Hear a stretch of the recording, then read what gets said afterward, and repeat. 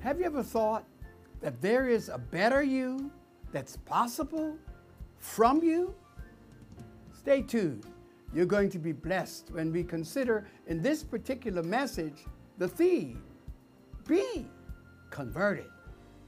I'm so glad you tuned our way, and we are glad to bring you more concepts for living, principles from the Bible for contemporary living. Stay tuned. You'll be blessed as I speak from the theme, be converted. You may not have thought of this, but perhaps you will ponder it even deeper as this message will be released. And that is the unique characteristic of Christianity as it relates to other religions is that it has in it the doctrine of conversion. I'll say it again. I'll say it another way. What makes Christianity so unique amongst other religions is that it has the doctrine of conversion. Amen. Christianity requires more than piety and devotee.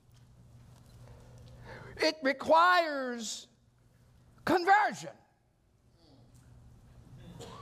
The preacher author by the name of William James put it this way, quote, Christianity not only promises to make good people better, as might be the claim of even other faiths, but Christianity makes bad people good. End of quote. Christianity makes bad people good, even to their own surprise. Some of us would ponder here this morning of how things used to be and where we would used to appear and how we used to be with certain crowds and things that you don't want on the screen this morning, but things that represent you in another life. But thanks be to God for conversion. Not just being religious, but being converted. Being converted to the extent that you are not what you used to be. Christianity makes bad people good. The Apostle Peter, in the very first sermon preached on the day of Pentecost, had as his theme, repent and be converted. Repent and be converted. We have many messages today about how to be prosperous and how to get a house and how to get a car and how to get positions and how to get all these other things. But somebody needs to say something about how to get right with God. Because it's possible to have all of those things and not be right with God. It's even possible to be religious and not right with God. Because Jesus came to give us more than a religion, a relationship with God. Repent and be converted. There is a powerful truth observed in the writings of E. Stanley Jones. You perhaps have written, or rather read, his book titled simply Conversion. In it, he establishes the fact that everything on this planet operates out of the principle of conversion. As lower orders of things give way to higher orders of things. Just look at the process of photosynthesis and how one process leads to a higher process, to a higher process.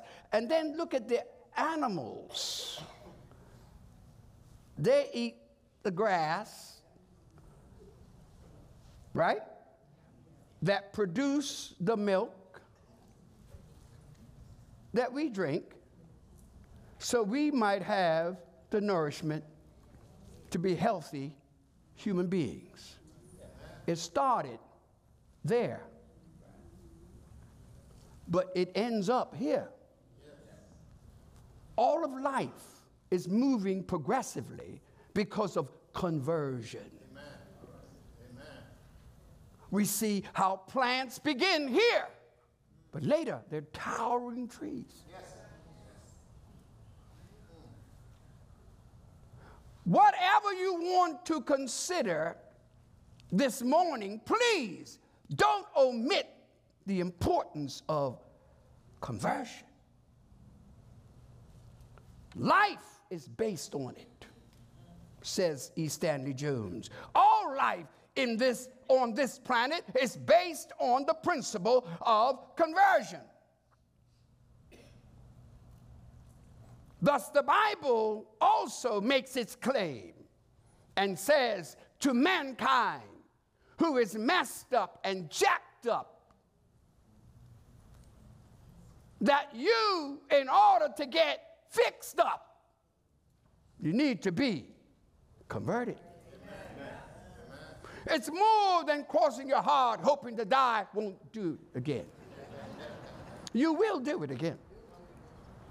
Because our behavior is based on an innate germ. We call it sin.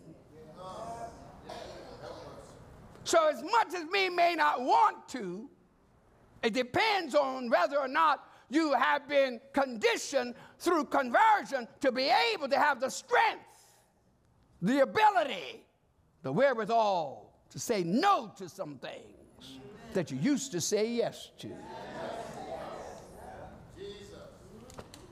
Today, the life we live on this planet is that nothing is wrong anymore. The principle of right and wrong has become bleared. You heard me mention last week about inverted morals. That simply means that what was right is now wrong, and what was wrong is now right. All right. Somehow we've got to consider this principle of conversion is necessary. We need to come more than into a religious experience. We need to come into a spiritual experience. As always, with this message, we have 3 points. Note, he prayed, P-R-E-Y-E-D. He preyed upon the church.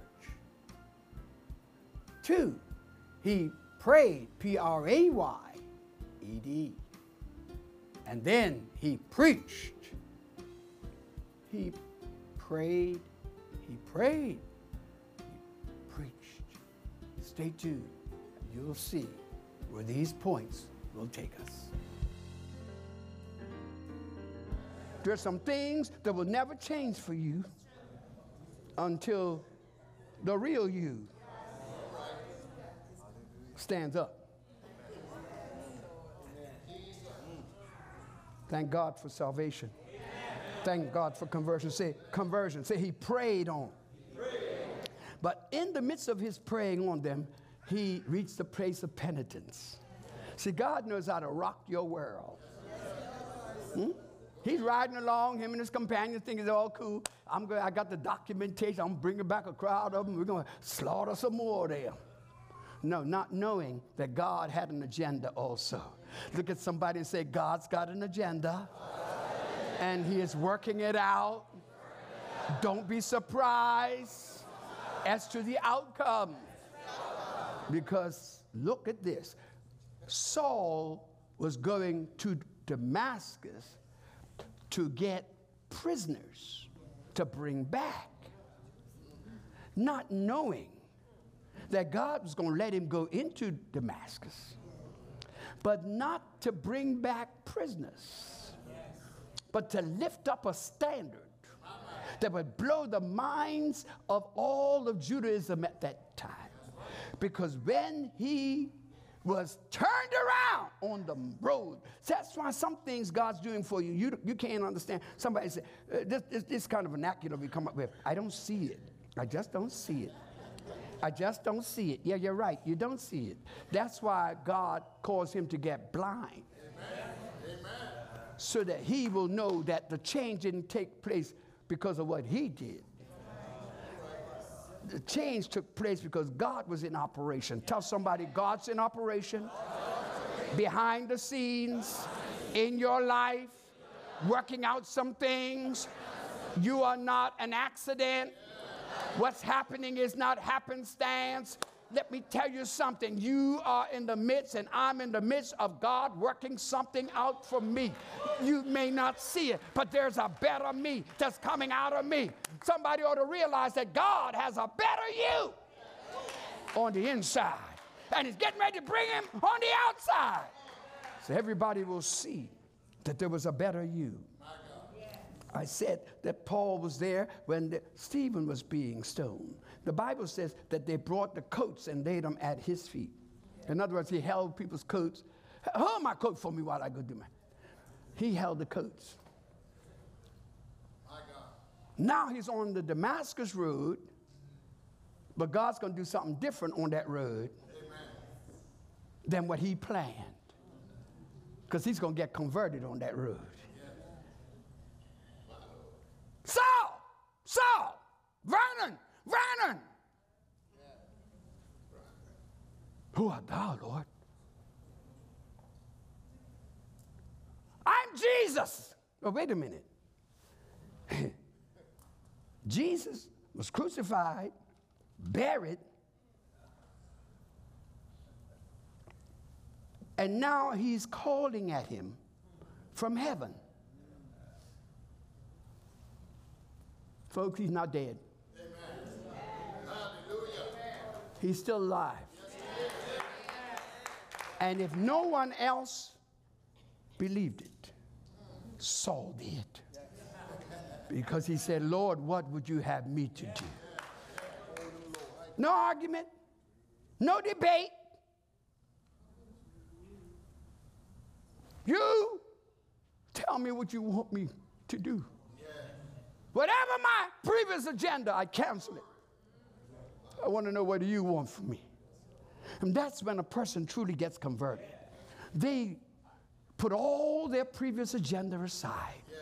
What do you want, Lord? Yes, Lord? Where do you want us to go? What do you want me to be? What do you want me to do? And that's exactly what happened with Saul. He got converted. And then he gets sent to a street called Straight. Anybody want to get on Straight Street? Does anybody want to get on Straight Street? Because he was sent to Straight Street. Am I right? Because when Ananias found him, he was in the house of Judas, right? And it was on Straight Street. Do you know what Straight Street was? Straight Street was the main street that went straight through Damascus.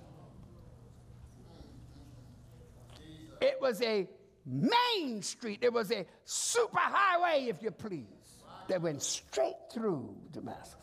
You ain't getting this. God didn't want him to go to Damascus. He wanted him to go through Damascus. So wherever you are, God is not just bringing you to it. He's only bringing you to it so you can go through it. You understand? He was not intended to remain there in Damascus. But he was there in Damascus, and now that he's there in Damascus and the praying is over, P-R-E-Y, because now the P-R-A-Y is coming into focus. How am I going to know who he is? Ananias says, when you get there, go, because he prayeth. Oh, my.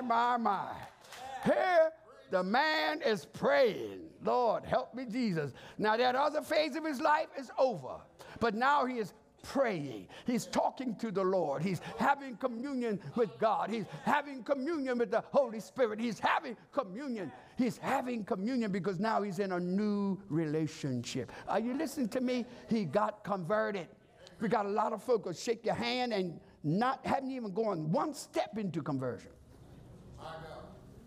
And many times we let that happen, and then those people get on the choir, they go in the usher board, they're in this and they're in that and the other, and never been converted.